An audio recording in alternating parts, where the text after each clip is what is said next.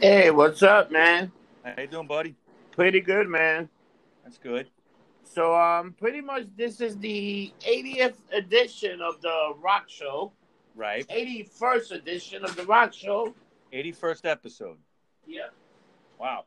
So we got a countdown to 100, 19 more episodes.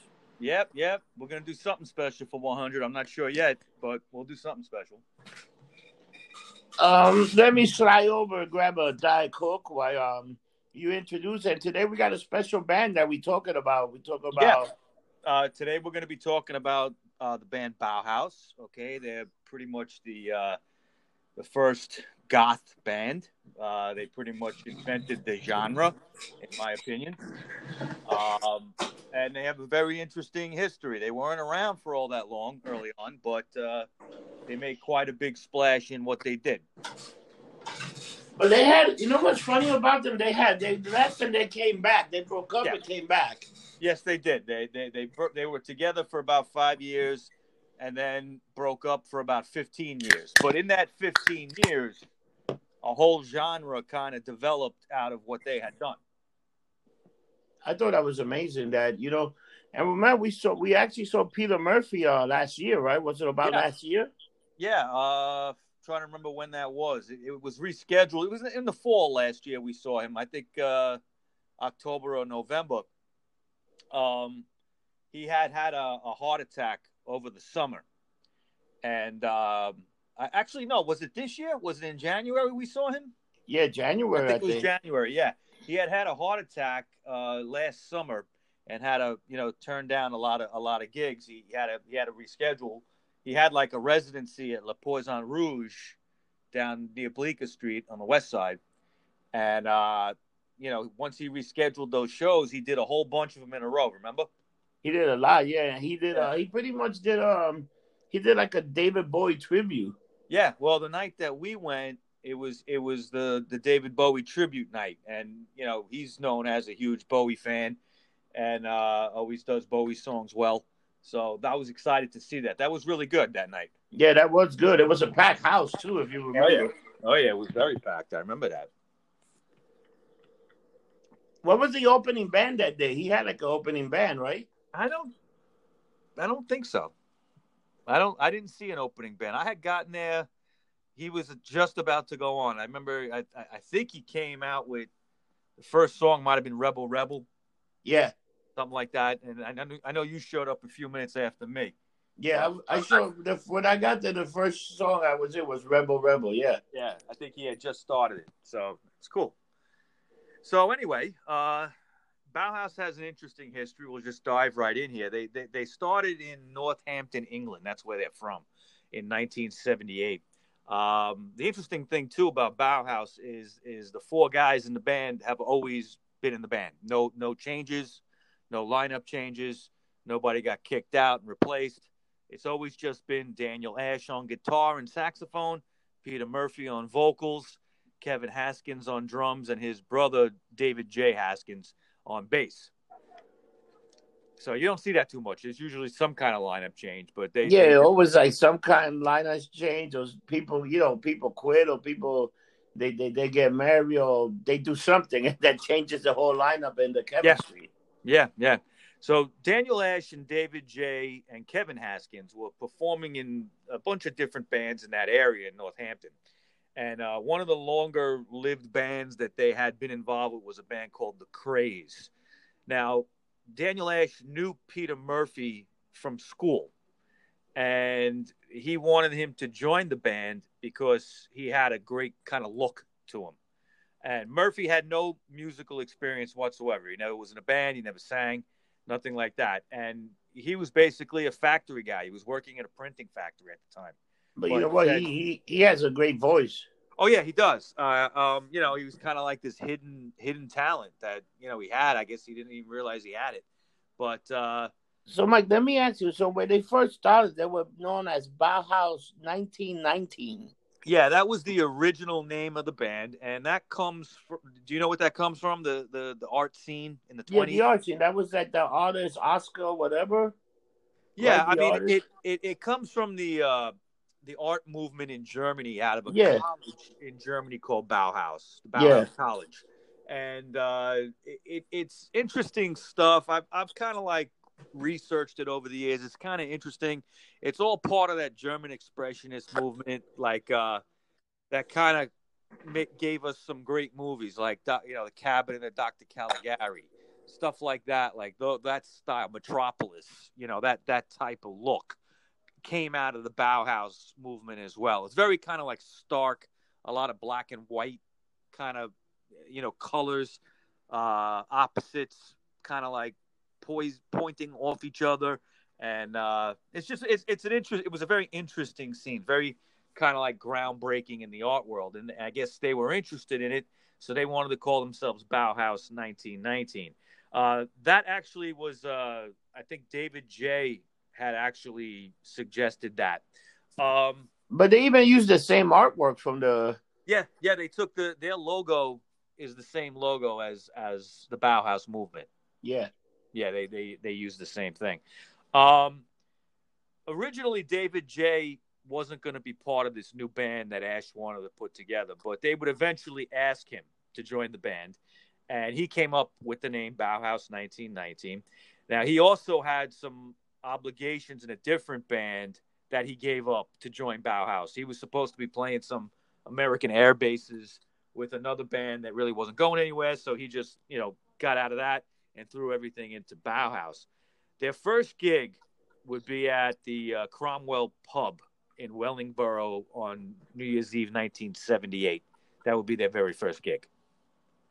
The band right away had you could tell they were different. They had a dark look to them, okay, and a dark sound that was not like anything in that area, nothing anybody in Northampton had ever seen. What they did early on, because they were so visual in their performances, is before they had a record contract, anything like that, they decided to videotape an early gig, a whole gig from beginning to end, and shop that to the record companies. Okay, instead of having a demo, they had a video, which was kind of unique at the time. The only problem was a lot of record companies didn't have like a VCR in their office to check it out, so they ended up making a demo anyway. And it turned out to be good. Yeah, well, sure. Okay, now, Mike, so I just want to get this clear, because David J. was not invited, right? But they had a guy named, originally not. They had a guy named Chris Barber, right? Yeah, briefly. Everything came out of that band called The Craze. Yeah. Okay, and what was happening was The Craze was just going to kind of change into this Bauhaus. They were adding Peter Murphy. They were tinkering with the lineup, and just that, The Craze was going to be no more. For some reason, David J., I'm not sure why he wasn't asked originally. I think Ash just wanted to control it, because David J. got a weird thing that he takes over, and I think Ash was like, nah, this is my band, this is my thing, I want to control it with him. I think that's the only reason. I think it was because David J. and Kevin were brothers. Yeah. Okay, so you kind of had that two brothers against one dude kind of thing, so maybe that was the dynamic he wanted to avoid. But I think this, the bass player they had just wasn't going to work out, so they had to ask David back. Yeah. He's a good bass player. They're all good musicians. Do you think that was better, that choice than Chris Barber? Well, Chris Barber went into nowhere. Okay, I don't think that name pops up anymore in history, as far as I know. They had experience with David J. It just was like you say, maybe Ash wanted to try to control things a little bit and felt that having the two brothers was not a good idea for him. But in the end, he had to give in because they just needed his performance. They needed his expertise on bass. Wow. Yeah. I mean, sometimes when you're putting a band together, you may not even like the guy, but he's so damn good, you want him in the band, I don't know if that was true in this case, but that does happen in bands. Sometimes you have guys that just don't like each other, but they make it work. Yeah. So anyway, they decided to make a demo, okay? and they would enter Beck Studios in Wellingsboro to record it. Now, 5 tracks were done right away, and one would be their first, end up being their first single, and that was the song "Bela Lugosi's Dead." That's a great song. Oh yeah, yeah. I mean, like that's the signature tune Yeah, to Bauhaus. That's the first song I ever heard from them. yeah. And they ended up putting it out on a label called Small Wonder Records in August of '79. And at that point, they dropped the 1919 part of their name. Okay, And so when they pressed those records, it just was Bauhaus. It didn't say 1919. They never released anything as Bauhaus 1919. I think that they didn't need it. That just being Bauhaus is good enough, you know.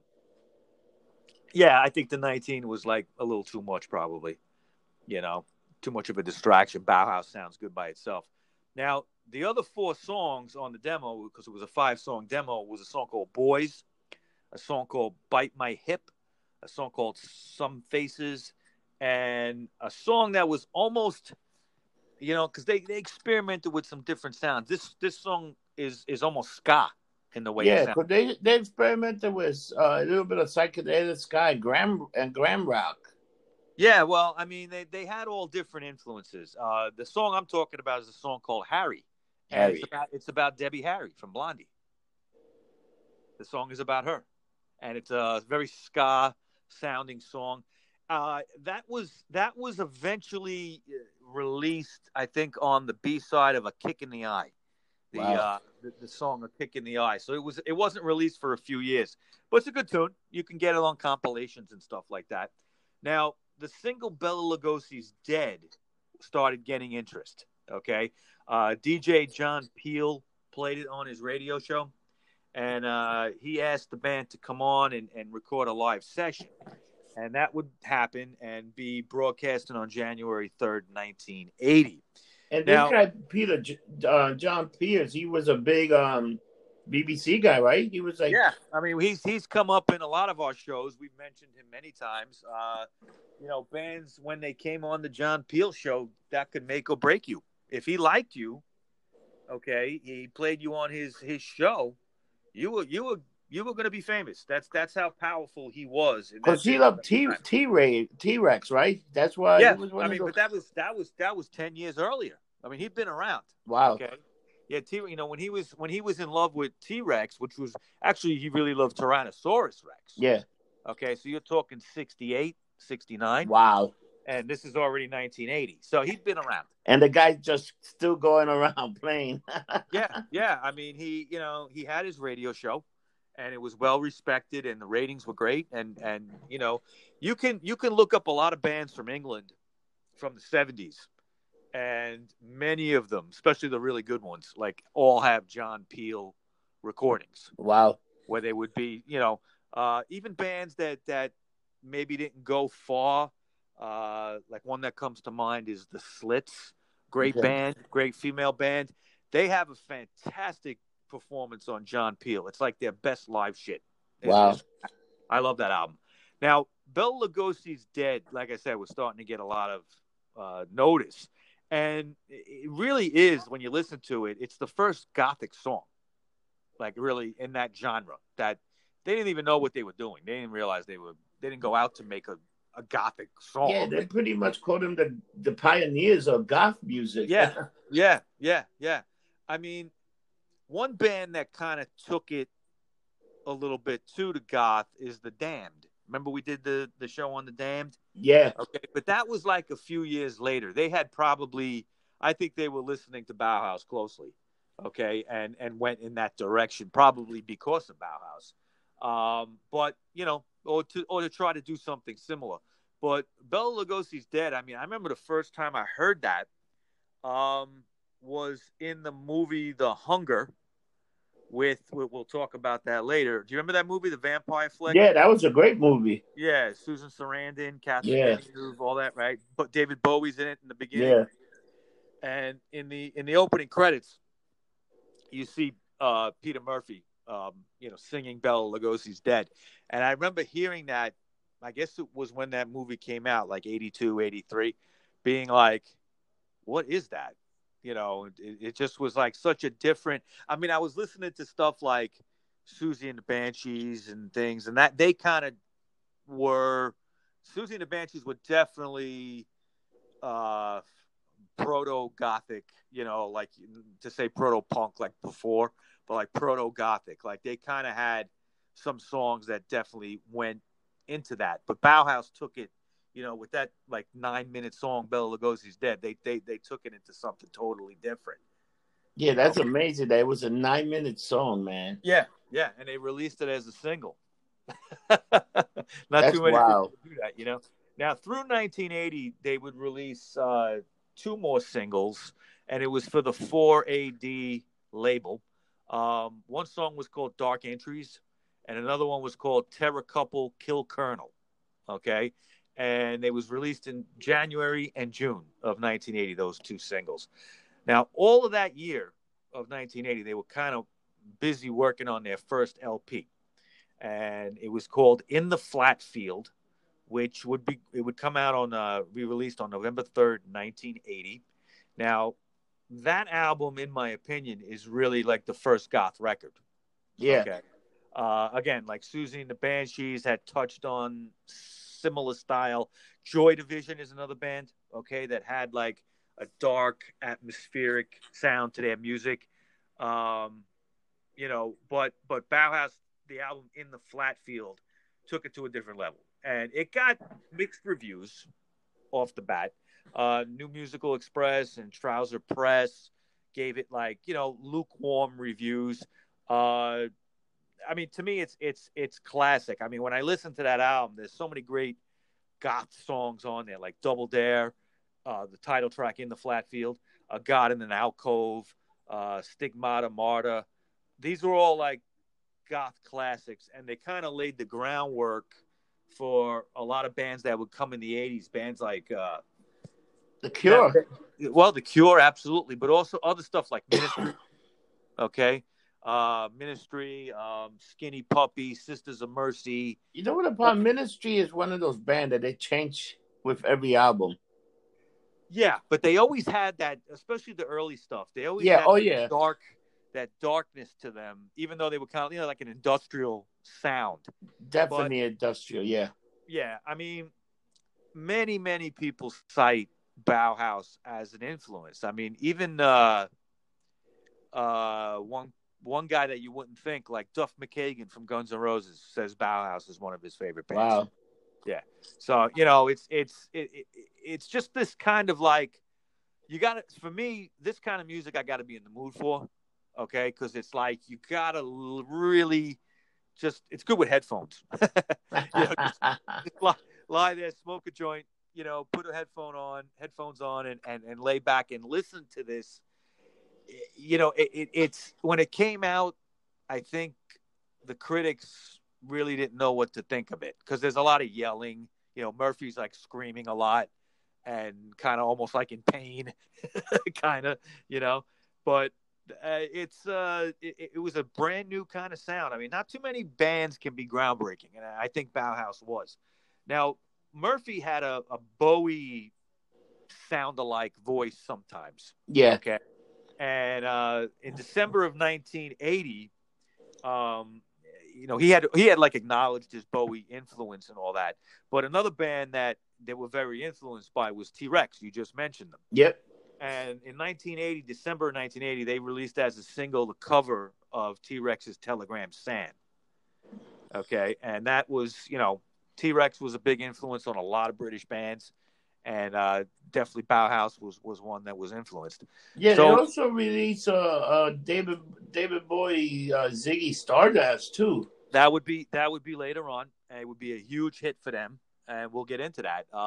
Their version of Ziggy Stardust rivals the original. It really is. It was really fucking good. Yeah, it's really good. Let me ask you a question. What do you think of them? Like, were they like once they were like the album was? Did they have commercial success right off the back, or did they struggle? Well, In the Flat Field did okay. It didn't do it. I think it cracked, the top 200. Not in the States. They didn't really have. They did go to the States early on. I think the first time they went might have been about 79, okay. or 80 possibly. Might have been the first year they came to the States, and then they went. I think it was 80, actually, if I remember right. And then they went like once a year pretty much until 83. So they didn't play many gigs in the States. They just did a handful in those early years. The funny thing with them is, after they broke up in 83, the guys went on to different things and they made more money and had more success away from Bauhaus. Yeah. Because, Daniel Ash and David J. and David Haskins, they started Love & Rockets. That's a great band. I like quite a few songs by them. And Peter Murphy had his own career. He had, a couple albums did really well. He had that, I think in 89, that album Deep that MTV played the shit out of, that song Cut You Up. Oh, yeah. Yeah, he had like blonde hair then. He kind of looked like Bowie. Yeah. But we're jumping ahead here because the label 4AD, after they had put out In the Flatfield, started having money problems. And their parent company was called Beggars Banquet Records. And they ended up kind of like moving over to the parent company because 4AD had to fold up. And right around that time, they would release the single Kick in the Eye, which is a great tune. That is a great fucking song. That was one of their first big hits. It got to number 59. And then the following single was called The Passion of Lovers, and that would get to number 56 in July of 81. So slowly they're like moving up. They're creeping up. Slowly. And they began working in early 81 on their second album, the one called Mask. And on this one, they decided to be much more experimental. Like tracks like Kick in the Eye, it has almost like a funk rhythm to it. Yeah. And it's got some saxophone. Daniel Ash is playing sax. They added keyboards, okay? There's a track called Dancing and In Fear of Fear that had keyboards on it. That was the first time they really used that. The album Mask came out in October of 81. And it was actually, even though it was experimental and they were kind of tinkering with their sound, it was actually received very well by the critics. And a lot of the critics that kind of like were lukewarm to them with the first album really liked this second album. So they were moving up, and the critics were starting to take notice. Trouser Press said the album was way better than their first album. So they had like a little bit of weird freshman kind of jinx, and then as a sophomore, they did good. Yeah, well, they didn't have the sophomore jinx. Okay, usually the sophomore jinx is when your first album does great and your second album doesn't. No, they had the freshman jinx. I guess. But the band decided to do something interesting. What they did to promote this album was they shot a video for the title track Mask. And that was a big thing at the time. Not too many people were making videos. In July of 82, they would release their seventh single, the song called Spirit, and it was produced by a guy named Hugh Jones.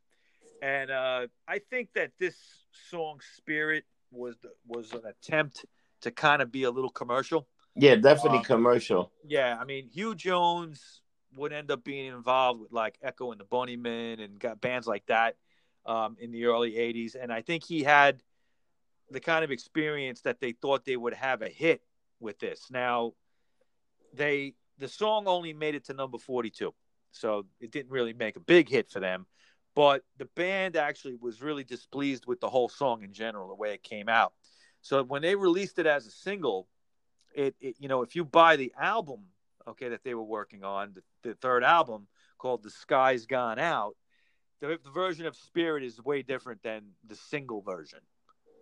So it has a totally kind of different. They re-recorded it. They just didn't like the original version. The original version, the single version of it. They liked the album version of it. And that album would come out, their third album, The Sky's Gone Out, would come out later in 82. But after that Spirit single bombed, they did have a top 20 hit, and that's with the cover of David Bowie's Ziggy Stardust, which we just mentioned before.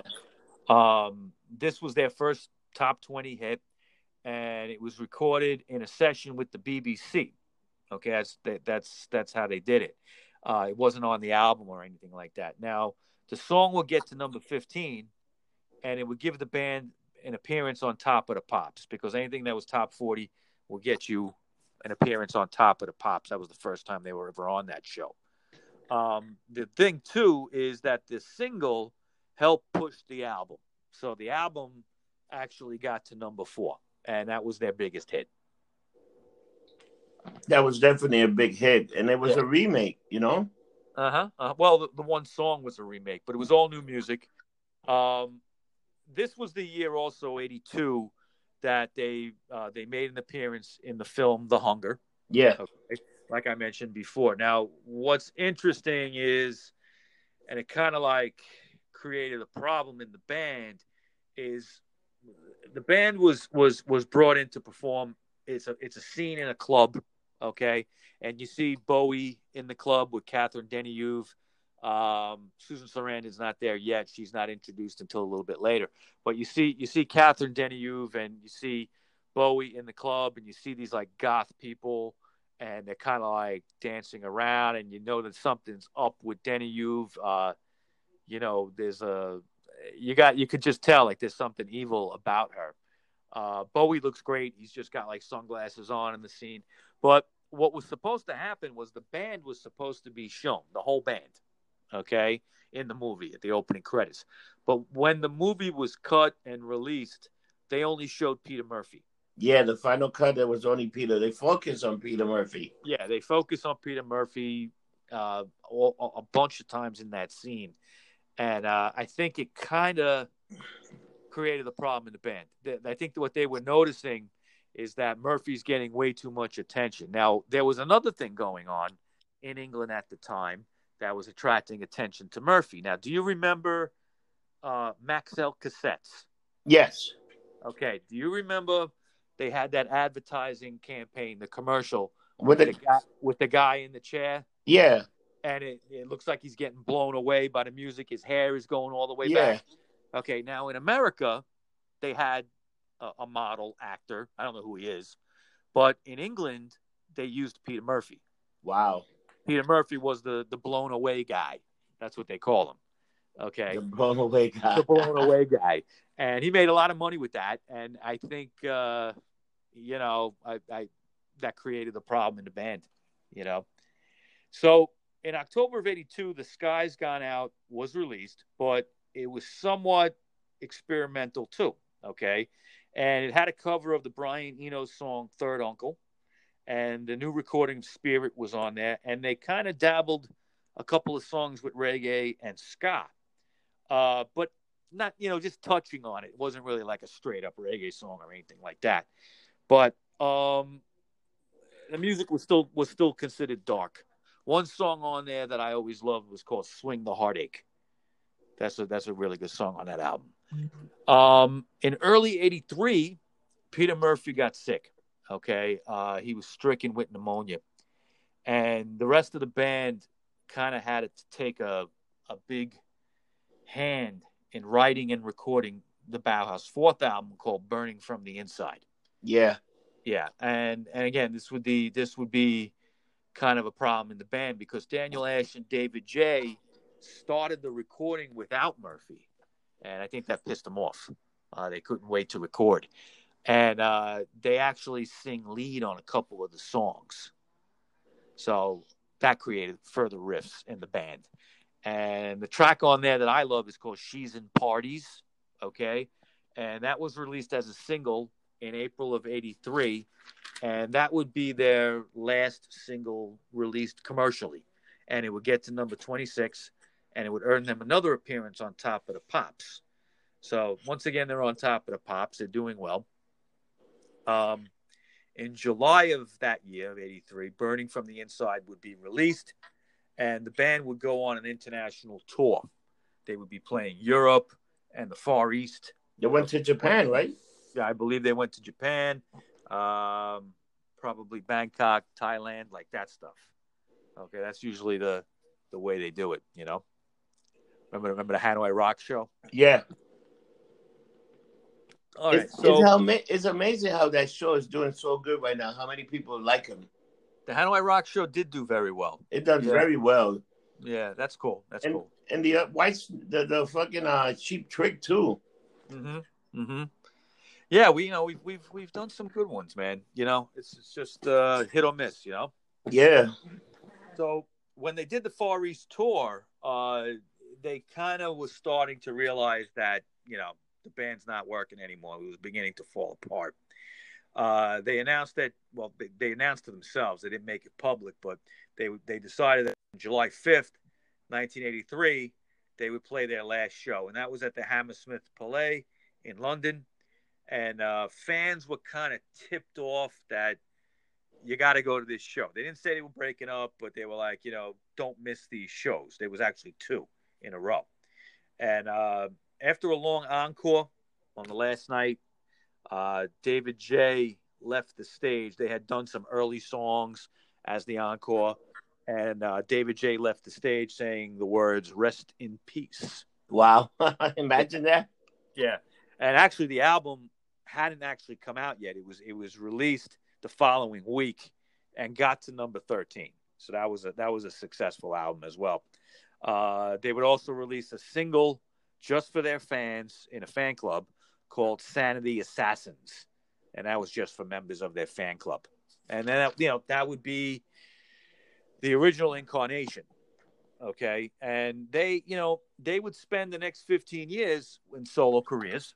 Okay, Love and Rockets, like I mentioned, Peter Murphy, Daniel Ash, I believe around, I want to say 89 or 90, he had that big hit in America, So Alive. Remember that song? Do remember that song. Yeah, that was like his biggest hit. That was after Love and Rockets actually had broken up. Love and Rockets I liked. They had that version of Ball of Confusion. Yeah. And No New Tale to Tell. That was another one. Very different than Bauhaus. More upbeat. I think Love and Rockets is a place that it's a band that we might touch with a compilation of a bunch of other bands because they were a very interesting history. Love and Rockets. They were, and they. What I always find interesting with them is if you watch their videos, and they made very good videos on MTV. A lot of times they wear all white, and the stage is white, and everything is bright colors, and it's exactly the opposite of Bauhaus. Yes, it's just incredible how the opposite. They really like they wear like white hats or white pants or something or a shirt, and it's like you look at them and you go, well, they're totally opposite of what they just had done for the last 5 years. Mike, you want to hear why? Because if you had the Devil and the Angel on one show, there would be Bauhaus. On the other show, there would be Love and Rocket. That's true. The only Murphy kind of stayed in that genre because he was the voice. Yeah. I don't know if you'd really call it goth. It was kind of like in like what The Cure was doing. Like he got into that kind of thing. Yeah. Like that album. I think it was called Deep from 1989 with the song "Cut You Up," and there was one other one that was a minor hit. Name escapes me at the moment, but like I remember seeing that on MTV and being like, well, it's not bad. Okay, he had like a lot of strings and violins in that song and everything, and it was kind of like a depressing kind of song, but that's what he did. That's the kind of shit he was doing.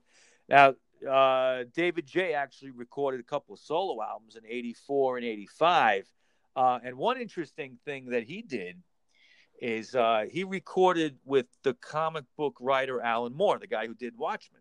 Yeah. And he was in a short-lived band with him called the Sinister Ducks. I never knew Alan Moore was in a band. I did not know that either. Yeah, I never knew that. I'd like to hear what it sounds like, the Sinister Ducks. Sinister Duck. Yeah, I don't know if they ever recorded anything. I have to check it out. But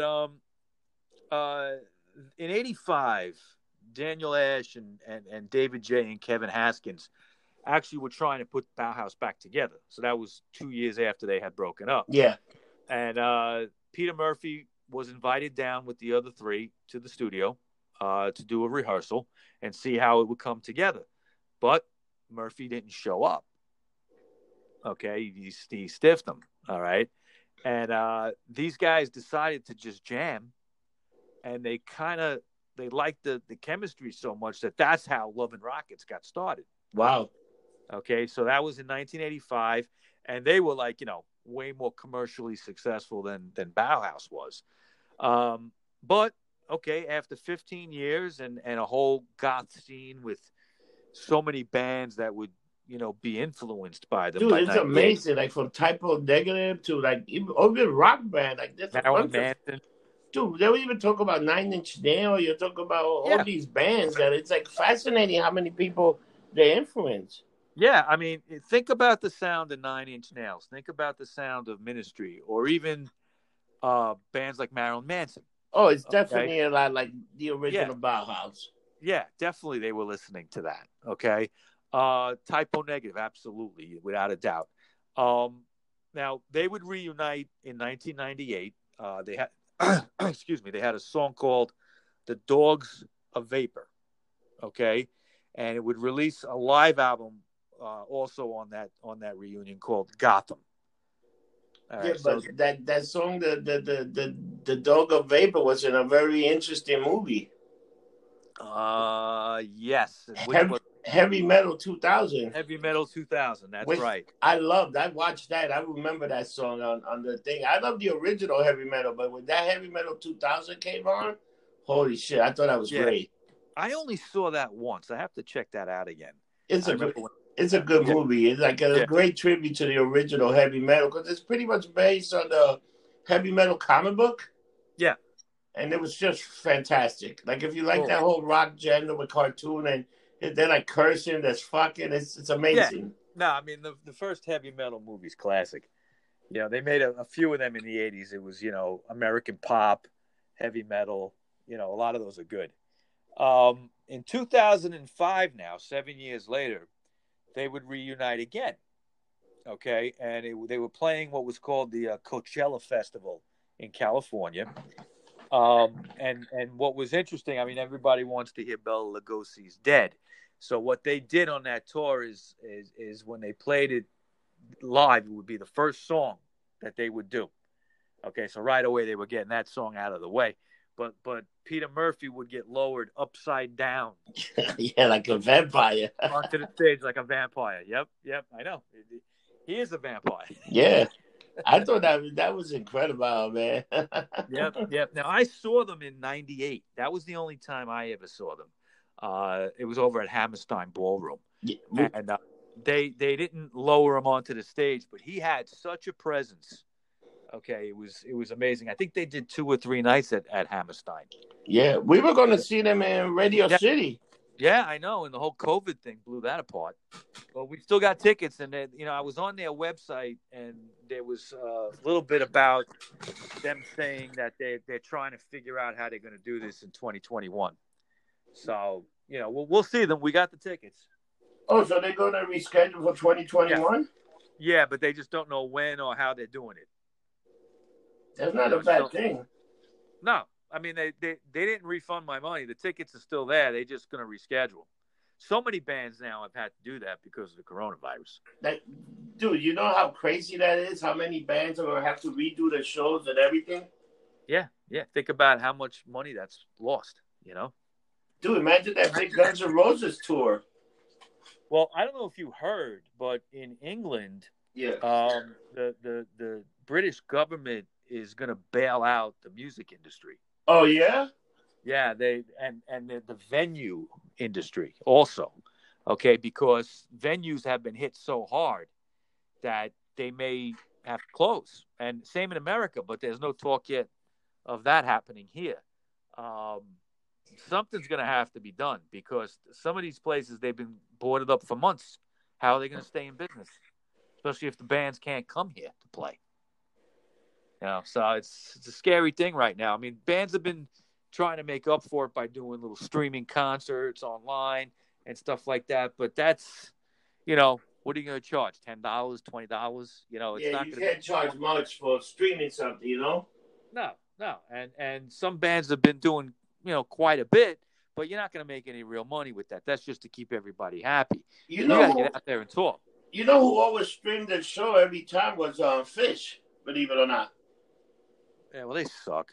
No, but they got they got so Yeah. many fans that they stream No, the I know show. they're big. They're big, and Even in Pink, you want to hear something funny? Pink will play those shows. really.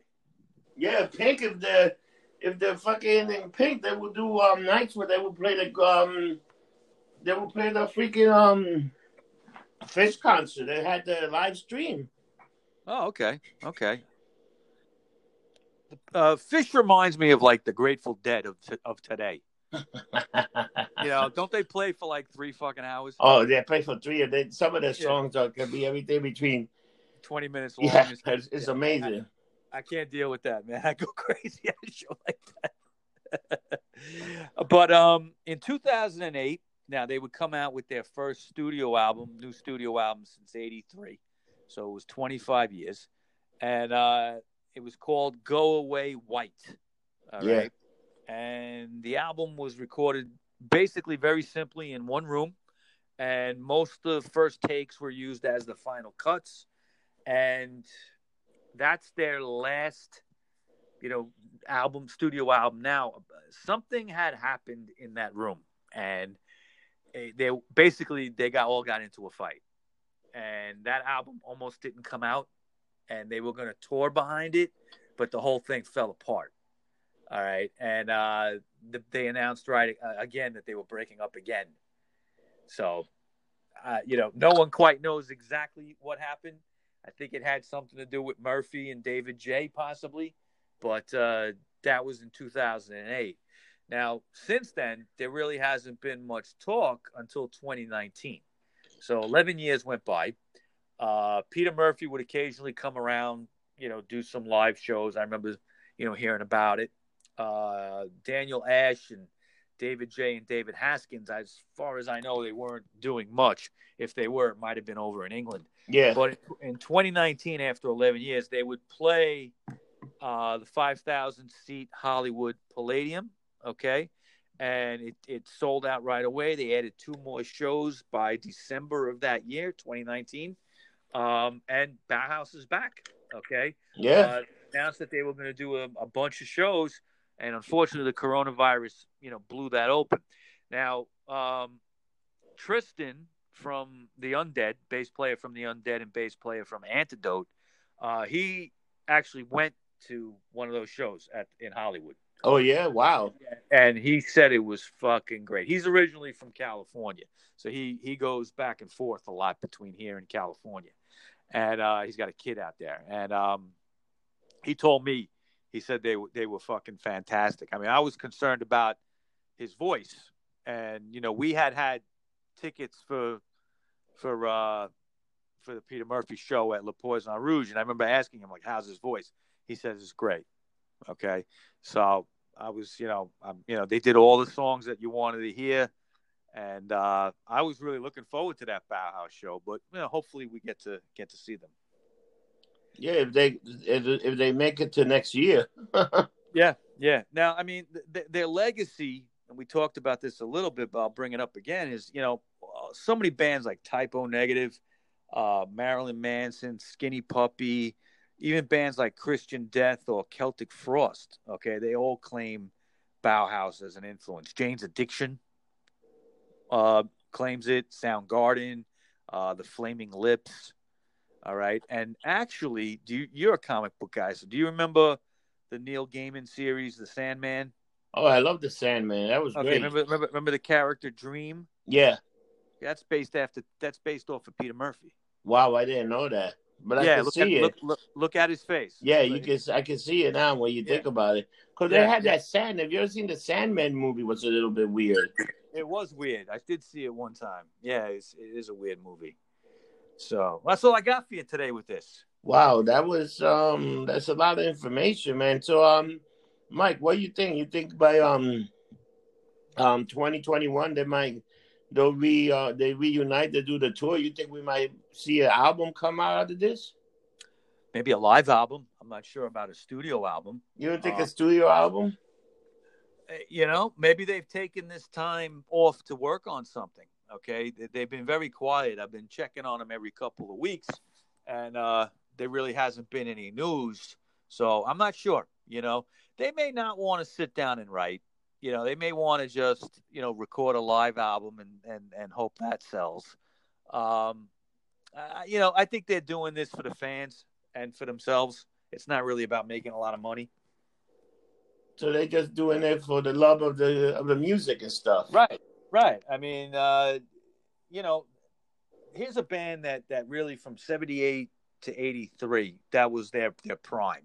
So a lot of people really didn't get to see them, and they didn't play America that much back in those days. So, the American audience, when they announced like the Hollywood shows, it sold out right away. Even Radio City, when they announced it, I was buying the tickets, and 3/4 of Radio City was sold out in, I want to say, an hour or two. And they did sell out. And that was just a one night. They only had one night planned for that show. That's crazy, and they sold out. Yeah. I mean, once all this is over, I think a lot of bands will be back out. They have to. They have to.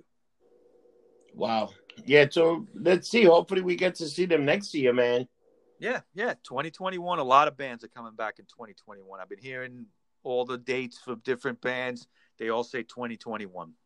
Wow. So you think by 2021 we'll definitely have be able to sit in a place? Because even what's crazy, even Broadway got canceled to January of 2021 too. Yeah, I mean, I don't know. I mean, it's crazy. If we don't have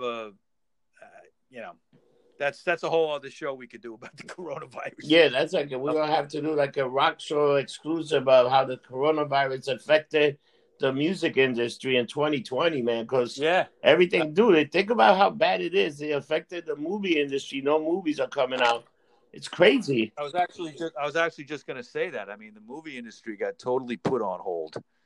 So it's. I think that it's gonna be a game changer. I think that now you're going to see a lot more, like when it comes to movies, there's going to be a lot more films that are just going streaming or like Netflix or like things like that. You're going to see less and less Hollywood movies in the theater.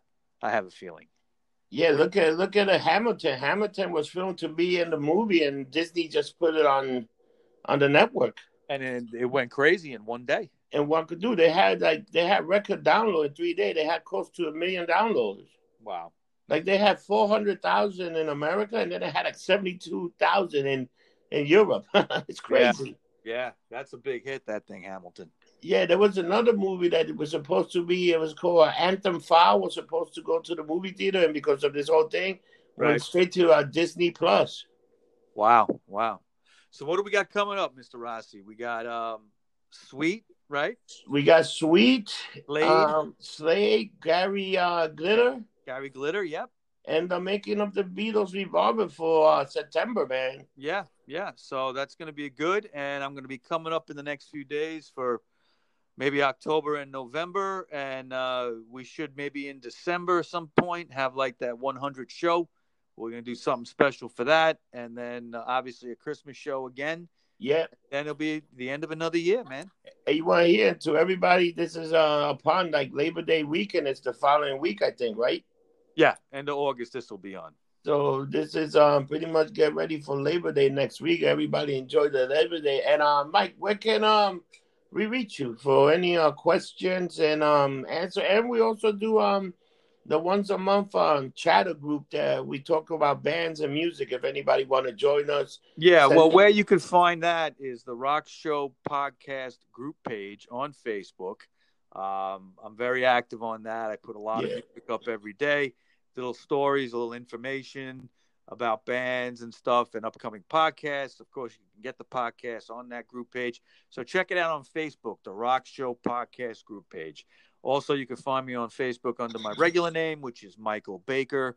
You can also find me on Instagram, Rocker Mike 212, Rocker Mike 212. You can find me on Twitter, Rocker Mike 3, and I'm always online doing something. Yeah, he's on. And you seen that article I put about Cream that I put on the thing? Yes. What do you think of that? Interesting. Very interesting. Interesting. I read it. I was like, oh, these guys are going to love that. Another thing, guys, we got the Rock Show T-shirts. If you want to support the show, get a T-shirt at Wrestling Tees, ProWrestlingTee.com/Getting Lumped Up.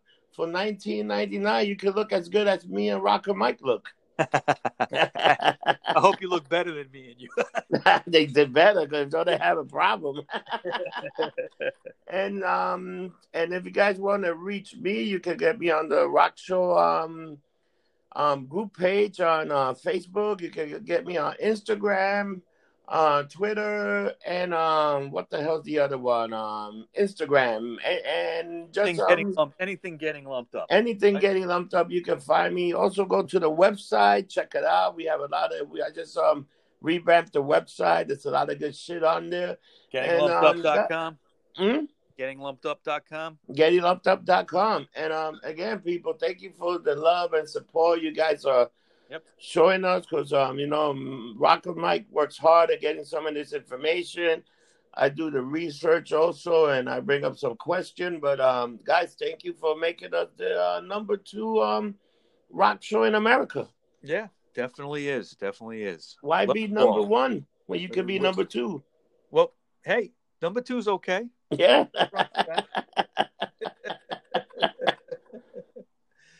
All right. So thanks, everybody. And remember, what do we always say? Don't get drunk. Get lumped up. Have a good one, guys.